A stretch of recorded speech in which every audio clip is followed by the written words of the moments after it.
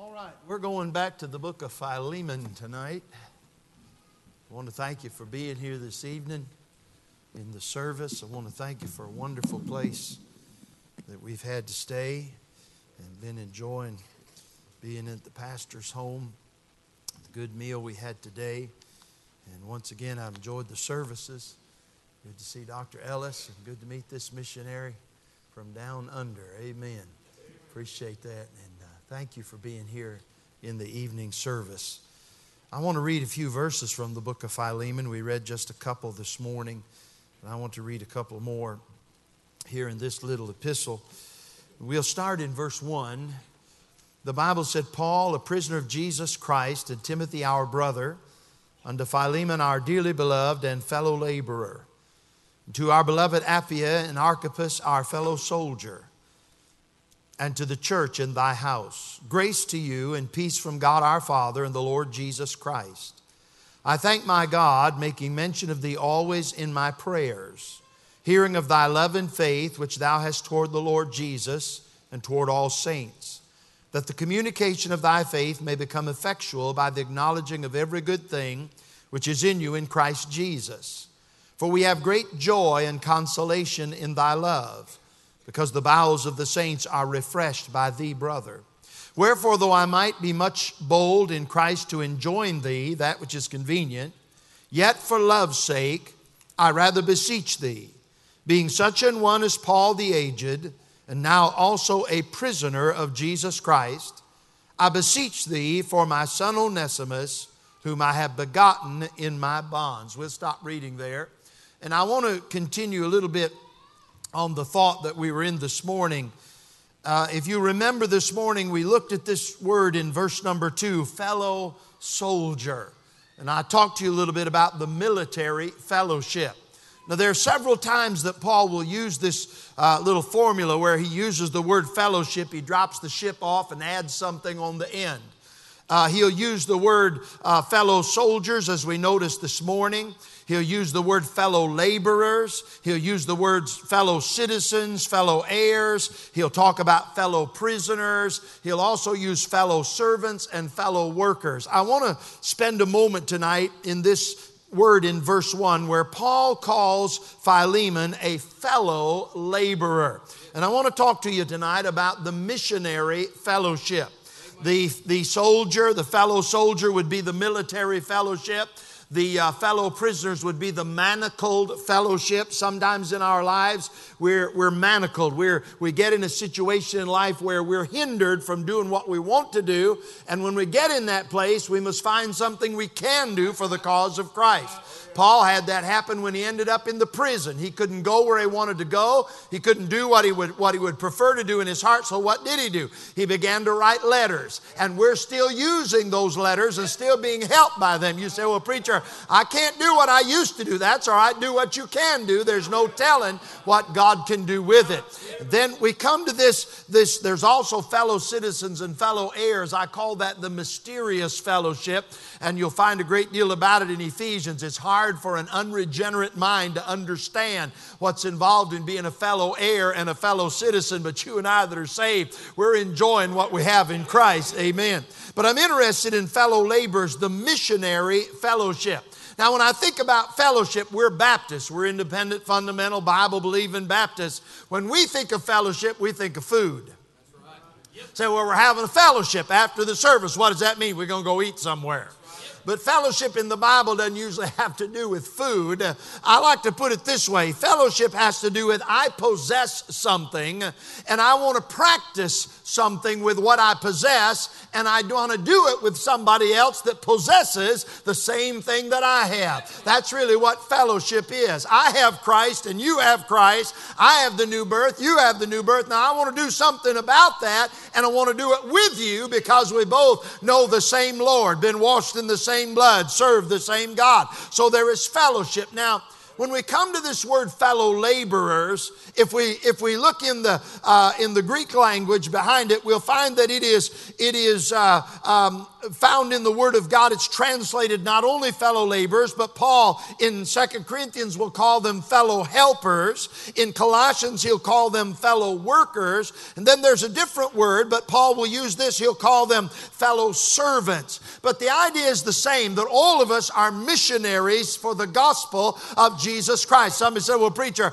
I'm not a missionary. I'm not called to a foreign field. No, but you're called to serve the Lord. Your life is now His, and you should spend it serving Him. Someone said, well, I'm not going to get involved in missions. Well, Jesus said this. He said, he that is not with me is against me, and he that gathereth not with me scattereth abroad. I want to gather with Him. I don't want to do any scattering. I want to be involved in mission work. I remember Dr. Ronnie Simpson saying one time about being a missionary, being a Christian. He said, what I believe, I practice every day. Anything else is just religious talk. So we say, well, God saved me and my life is His. Then I ought to practice that every day. And if I don't practice that, it's just talk. It's just religion. So we want to be involved in the missionary endeavor. Now, Paul is talking about that a little bit in this passage, fellow laborers. And I want to say three things to you about that tonight. I want to talk to you first of all about the driving force behind this fellowship. What is it that makes a Christian want to serve God? What is it that makes a born-again believer want to do the work of God and see somebody else saved? I could say one word. It is found in one word. It is the word love. It is love. What do you mean love? We love Him because He first loved us. I didn't wake up one morning and decide to love Jesus. But what happened to me was somebody told me how much Jesus loved me. And when I found out how much He loved me and the price He paid for me, it brought me under Holy Ghost conviction. And I repented of my sin and believed the gospel. In the epistles of John, John will say that. We love Him because He first loved us. John will also say this, behold, what manner of love the Father hath bestowed upon us that we should be called the sons of God. And Paul talked about that great love wherewith He hath loved us. I was preaching the 43rd anniversary of the Bean Blossom Baptist Church. That's where I'm a member, and my pastor been there 43 years, and I was preaching anniversary service. I do it about every year, and I know on anniversary you're supposed to preach on precious memories and the goodness of God. I know that, but I got to praying, and I was studying in the book of Romans, and I have a habit of preaching where I'm studying, and I was studying in Romans, and I came across this verse where the Bible said that God willing to show His wrath. And so on Sunday morning for anniversary Sunday, I preached on the wrath of God. I don't guess that's exactly kosher, but that's what I did. So I preached that morning on the wrath of God, and there's I didn't know how old she was, but I found out later, a little 16-year-old girl, blonde-headed, sitting on the back row, first time she'd ever been to our church. Invitation time came, and I said, now I had them bow their heads. I said, if you're here and you want to be saved, you're not saved, you'd like to be saved, would you raise your hand? You want me to pray for her? She raised her hand. So in a little while, she came to the altar. My wife knelt down by her. I found out all this later. My wife knelt down by her. She said, what's your name, honey? She said, my name is Alex. She said, what did you come for? She said, I need to be saved. And she said, well, Alex, what do you know about Jesus? And Alex said two things. She said, I know that He died on the cross for me. And then she said this, and I know that He really, really loves me. I'm going to tell you, she had both those things right. But thank God He really, really loves us tonight. You said, preacher, nobody loves me. Oh, you're wrong, friend. God loves you, and He sent His only begotten Son to die on the cross for you. He absolutely loves you tonight. The place of love in missions. We love Him because He first loved us. Hudson Taylor had some young men, and he was talking to them about missions. They wanted to get involved in missions. And so he asked them, he said, why do you want to be a missionary? Here were their answers. One of them said this, I want to go because Christ has commanded us to go into all the world and preach the gospel to every creature. Another said, I want to go because millions are perishing without Christ. Several gave different answers. And here's what Hudson Taylor said to them. He said, all of these motives, however good, will fail you in times of testing, trials, and tribulations, and even imminent death. He said, there is but one motive that will sustain you in in trial and blessing, and that is namely the love of Christ. We love Him because He first loved us. Now listen to what Paul said in verse 5 in our text. He said, hearing of thy love and faith which thou hast toward the Lord Jesus and toward all saints. Paul said, I know you're a fellow laborer because I've heard about how much you love Jesus. And remember, we love Him because He first loved us. Our problem in the day we have is iniquity is abounding, and the love of many has waxed cold. We have become like James when we want to be friends with the world, and those things have caused us to become enemies of God. Our love is waxing cold. I want to ask you tonight, are you in love with Jesus? You say, preacher, I love Him. Why? Because He loved me first. We love Him, and that's why we serve Him. It is love. Not only I think about the place of love. Love is what draws us and drives us in this ministry and causes us to want to serve. And then the partnership of love. Look what Paul said. He said in verse 7, for we have great joy and consolation in thy love, because the bowels of the saints are refreshed by thee, brother. Paul is talking about the fact that they're laborers together. I'm refreshed by your love. I want to refresh you with my love. When Paul calls somebody like this man, Philemon, a fellow laborer. Think about what he's doing. We mentioned this a little bit this morning about the fellow soldier, but here is Paul, who is having a ministry everywhere, making a difference everywhere, affecting people and influencing people. Here's Philemon. He has a church in his house. In his house, he's got a church. His ministry is in that small area. But here's what Paul said. You know what we are? We're laborers together. I'm going everywhere, but you're in that one place. But my ministry's not greater than yours. Yours is not less than mine. We're all love the same Jesus. We're after the same thing. We are laborers together. Somebody said one time, I was reading some fella and he's writing about Philemon. He said, even Paul's hello makes you want to serve. When Paul said hello and greeted them and called him a fellow laborer, even his hello made him want to serve. And then there's a third thing I want you to notice, the place of love and the partnership of love, and then the prompting of love. And I've got to tell you a little story about this. But look in verse 9.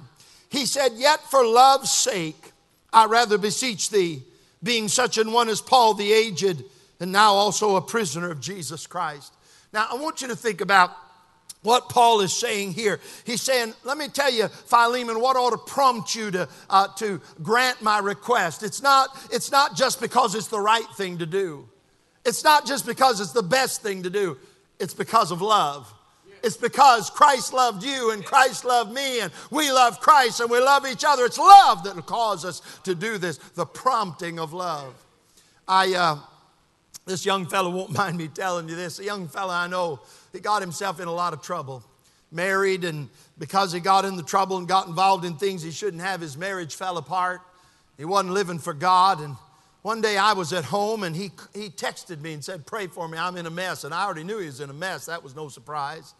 And so he said, I'm in a mess. And I texted him back right away. He said, are you home? I said, I'm home.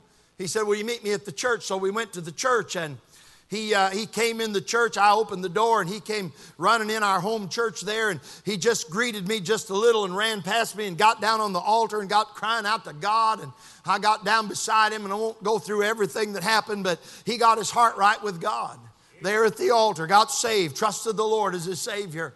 And then one day he called me. He said, Brother McBride, he said, I want to sell you a pistol. I said, really? He said, I've got a .22 pistol and I need to sell it. And I wondered if you'd buy it. I said, well, maybe I would. I don't know. I said, how much you how much you have to have for it? And so he gave me an unusual sum. It was like $123.38. And I thought, well, that's an odd. Somebody used to say, well, $100 or $100. He said, $122, $23.38. I said, that's an unusual amount. Why do you need that? He said, I'm trying to get back with my wife. I'm trying to get things straightened out with my wife. I said, yeah. He said, I remember my wife always used to say that she wanted a knight in shining armor to sweep her off her feet. I said, okay. He said, I found a suit of armor. I said, you found a what? He said, I found a suit of armor for sale for $123.38. And he said, if you buy this pistol, I'm going to take that money and I'm going to go buy that suit of armor and I'm going to wear it down the bank where she works and I'm going to take roses and I'm going to walk in and propose to her and try and get back together. You say, preacher, that sounds a little silly. Well, it did to me too, but I'm not in love with his wife. You see, he was willing to go to any lengths, even the lengths of putting on a suit of armor and walking in a public place and proposing to her. You know why he wanted to do that? He's in love. So-and-so, preacher, I wouldn't do that. Why not? Aren't you in love with Jesus? I wouldn't talk to so-and-so. Why not? Aren't you in love with Jesus? I wouldn't give up this. Why not? Aren't you in love with Jesus? I wouldn't be faithful like that. Why not? Aren't you in love with Jesus? If you're in love with Him because He first loved you, it'll prompt you to do some things that the world will say make no sense because you're in love with Him. This fellowship, the driving force behind this fellowship, this missionary fellowship is love. Love. It's called in the Bible the royal law. Love is the royal law. Why? Because James said it, if you fulfill the royal law. Why would love be a royal law? Number one, because it's given by a king, by the Lord Jesus. We're to love. He said, love one another as I have loved you. And another reason it's the royal law is because it governs all other laws. If we get this love thing right, everything else will fall into place. You just love Him like He ought to be loved. And if you just recognize how much He loves you, He'll change the way you think about things. It'll change what you do. It is the prompting behind this fellowship, the driving force. But there's a second thing I want you to think about concerning Philemon and the missionary fellowship, and that is the diverse faces involved in this fellowship. There is a diversity of humanity involved in Paul's missionary endeavor here in the New Testament. When we read about the people that he will call fellow servants or fellow workers or fellow laborers, they're unusual people. They're from different walks of life. They have different gifts. They have different abilities. They have different talents. When we look at fellow laborers in our text, there is Philemon mentioned in verse 1. But look in verse 24. He'll say this, or actually verse 23. He'll say there, salute the Epaphras, my fellow prisoner in Christ Jesus. Then he'll say this, Marcus, Aristarchus, Demas, Lucas, my fellow laborers. Paul mentions 4 of them here in this passage that are fellow laborers, but throughout his epistles, he'll name names of people involved in the missionary labor with him. There is Marcus. I call him a laborer on his way back, because you know what happened to Marcus? He left them. He departed from them in one place. I don't know what it was that got him stirred up. I don't know what turned him away,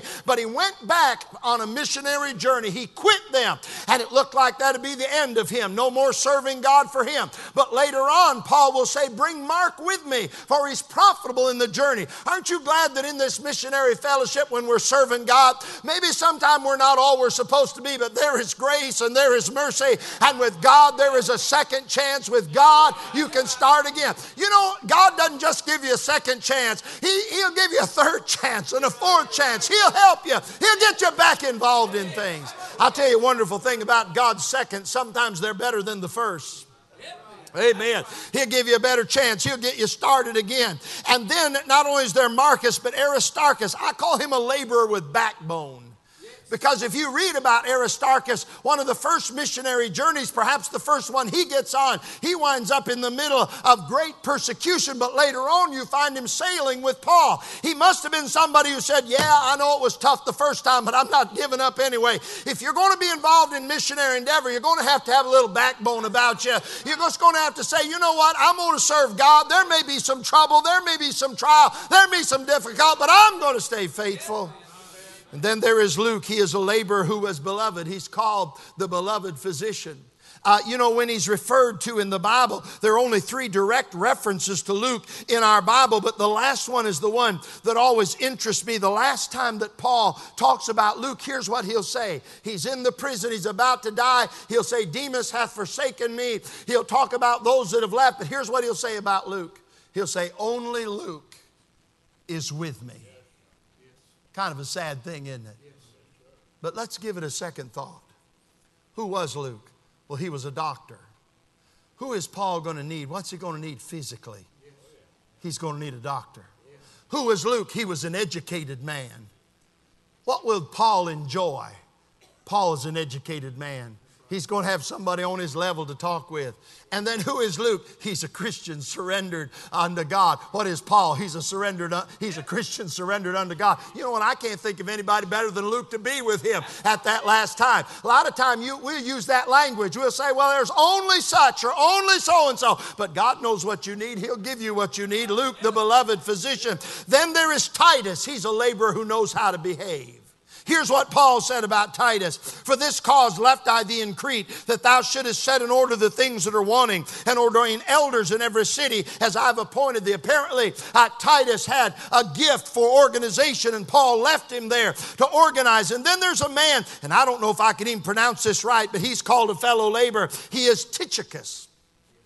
And he is a laborer, now listen to me carefully, he's a laborer who bore the mail. What do you mean, preacher? Tychicus went with Onesimus carrying the letter to give to Philemon. He was a mailman. Have you ever thought about what this might have been? I'm just imagining here a little bit. Onesimus is headed home. He has robbed his master. And by rights he's going to have to suffer. But Paul has given a letter to Tychicus to tell Philemon to receive him as though he were Paul. Can you see them sitting around the campfire one night? They're getting close and Onesimus is getting nervous. I'm going to have to stand before Philemon. I'm going to have to own up, wonder what it's going to be like. And Tychicus say, let me read you this letter again. Let me read right here where it says, receive him as though he were me.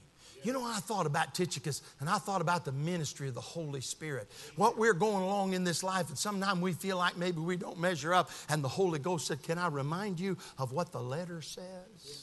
Can I remind you what the letter says about Christ and about you accepted in the beloved? And you know what I'd like to be? I'd like to be like Tychicus. I want to remind people about the love of God and about the grace of God and about the mercy of God. He bore the mail. Then there was Onesimus, a laborer in bonds, and Justus, a laborer who was a balm. Paul said he was a comfort to me. There was Epaphras, a laborer on bended knee. If you read about Epaphras, you know what he's doing? We find him praying. We find him involved in the ministry of intercession. There was Nymphas, a laborer who was a benefactor. Let me read about him. Colossians 4:15, salute the brethren which are in Laodicea, and Nymphas and the church which is in his house. So apparently Nymphas owned a house, and he said, we got to have a church. I'll let them have my house. I'll tell you what we need in the ministry. We need some folks who have things that will say, I'll use this for the glory of God. It'll be for Christ. Then there's Archippus, a laborer who may have needed a boost. He's mentioned here, but in Colossians it says this. Paul says, and say to Archippus,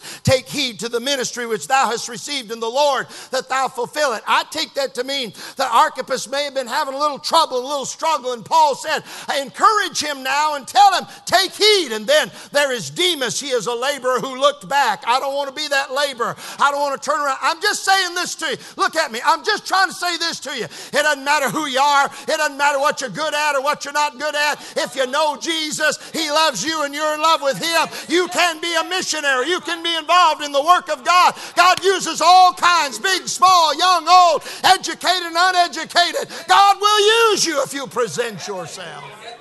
He'll use you. He'll use you in unusual ways.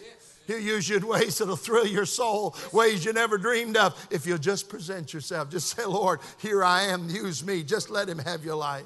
So there are the diverse faces. Here's the last thing. I want you to notice this, the delightful fragrance surrounding this fellowship.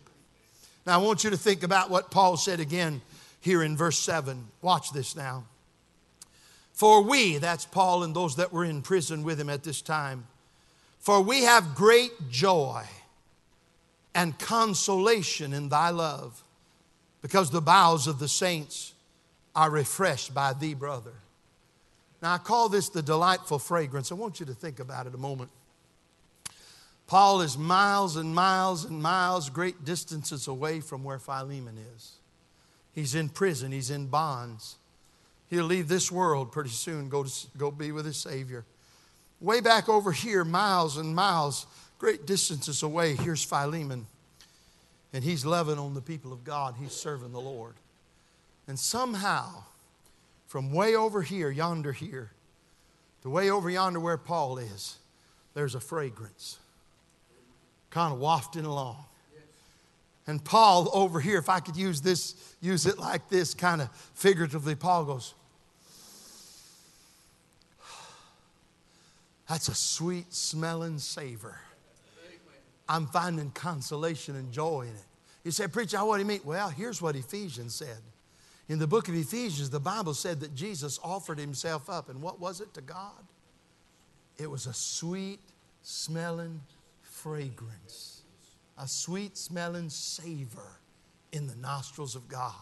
It's as though when Jesus died on the cross, God the Father leaned over the battlements of heaven, and Jesus gave his life for sinners, and God loves sinners, God the Father, and God the Father went, that's a sweet fragrance. That's sweet to my nostrils. You see, the Bible said it pleased the Lord to bruise him. Isaiah 53, and that word bruise is the idea of the mortar and the pestle of a man of medicine, the physician. He puts it down in there and he takes it. He takes that, I believe it's the pestle, and goes like this. One of them, I don't know which one's which, the mortar or the pestle, but he grinds it down to powder, and as he grinds it, the healing medicine comes out and the fragrance comes up off it. And so as Christ died on the cross and shed his blood, there was that healing fragrance that came up in the nostrils of God, and God was pleased with it. He was satisfied with it. He shall see the travail of his soul, and he shall be satisfied. That's why you and I don't have to satisfy him. He's satisfied already with what Christ did on the cross of Calvary. But now you know what's been going on ever since then. I'll tell you what's been going on while our dear missionary brother's been down under in Australia serving God. There's a sweet smelling savor that's been wafting across, and that we hear about what he done here at the church. You hear about him, and that sweet smelling savor thrills your heart, and you thank Jesus for what he's done. But it goes the other direction. He'll find out about people being saved here at the Bible Baptist Church. There'll be a sweet smelling savor. I travel all around this country. I hear about people being saved. What is it? It's a sweet smelling savor. It's wafting across. I want to be a part of that. I want to be involved in that. I want to be a part of that sweet smelling savor. There is a delightful fragrance. I wonder if Philemon ever thought. I wonder if he'd ever thought that one day he'd get a letter from Paul.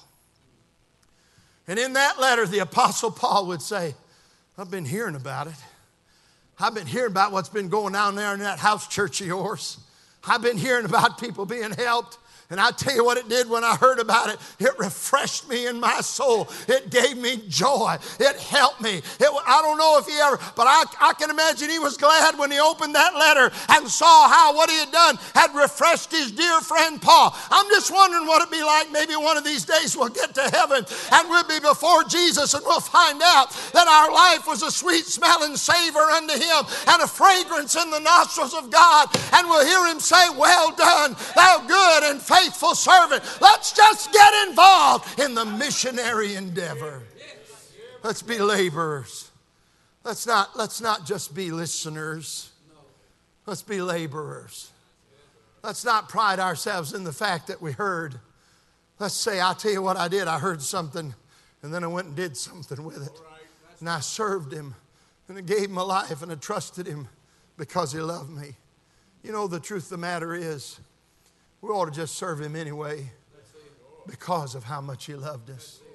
If he never does anything again, we ought to just love him and serve him because he loved us like he did.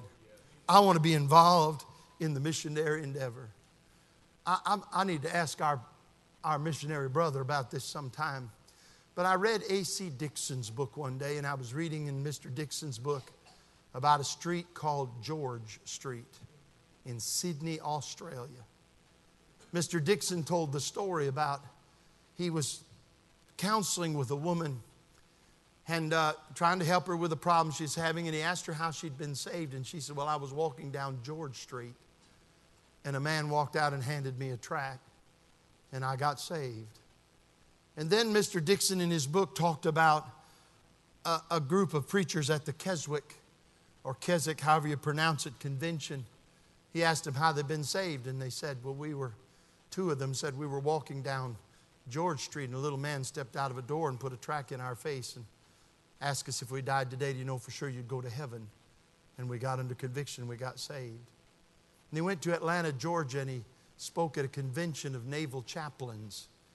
And after the convention, he went out to eat with the man in charge, and he asked him how he'd been saved. And he said, well, I was walking down George Street, and a little white-haired man put a tract in my face and said, if you died today, do you know for sure you'd go to heaven? Mr. Dixon said he was at a missions conference where there were over 1,000 missionaries that had been formerly Hindu and now had been saved and were in the country of India. And he was talking to one of them, and he said, tell me how you got saved. And he said, I was a businessman, and I was walking down George Street in Sydney, Australia. A little man put a tract in my face, and I got saved. And he said, everywhere I went, I kept running across people.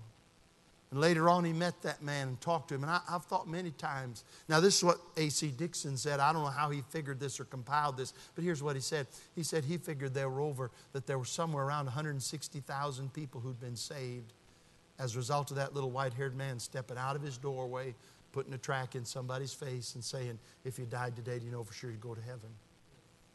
You know what happened? That man, just by that act of giving someone a tract, had spread the gospel all over the world. That fragrance.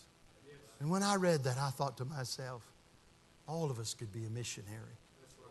All of us could be involved in the work.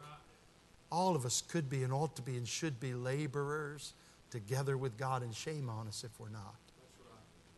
As much as He loved us, and as much as we say we love Him, we ought to be laborers together. Laborers together with the Apostle Paul. Laborers together with Christ. Laborers together serving the one that we love. And leaving a sweet smelling fragrance everywhere we go. I want you to bow your heads a moment. Your heads are bowed. Your eyes are closed. Don't you want to be a laborer with Him tonight? Don't you want to be involved in the work of the Lord? Hadn't God been so good to you? You want to be involved. Hadn't He loved you so much that you want to tell somebody about it? You want to be involved in leaving that sweet smelling fragrance. You want to be involved in that. Maybe tonight you say, preacher, I've been kind of sitting on the sidelines. Well, can I put it to you this way? Do you love Him enough to put your armor on? Do you love Him that much? Do you love Him like that young man said, I'll put that armor on and I'll hit in that bank and I'll talk to my wife about how much I love her. Do you love Him tonight enough to put your armor on? So I don't care what the world thinks. I don't care what they say. I'm so in love with Him. I want to talk to somebody about Jesus. I want to be a laborer together with Him. You know, maybe there's somebody tonight, God's been dealing with you about missions. I know this isn't a missions conference, but about 3 days ago, God put this message on my heart for tonight. Maybe God's dealing with your heart tonight about surrendering. He's just calling you in love, saying, I sure do love you. Would you love me back? You'd want to just surrender tonight. Maybe He's calling a young man to the ministry. Maybe He's calling some young teenage lady to just surrender her life. You got all your hopes and dreams. I want this and I want that. And tonight the Lord said, no, I want you for something else. You just want to surrender your life to Him. I don't know. Maybe you've been afraid to witness. You've been afraid to talk to somebody. God would just deal with your heart tonight. And you just want to say, Lord, I just want to be used of You. Why don't you just let Him have His way tonight? Father, help us in this service. Help Your people tonight to surrender. Lord, it's not hard to yield ourselves to someone that loves us. And You do love us so. And I pray You'll help us tonight. And I pray in Jesus' name.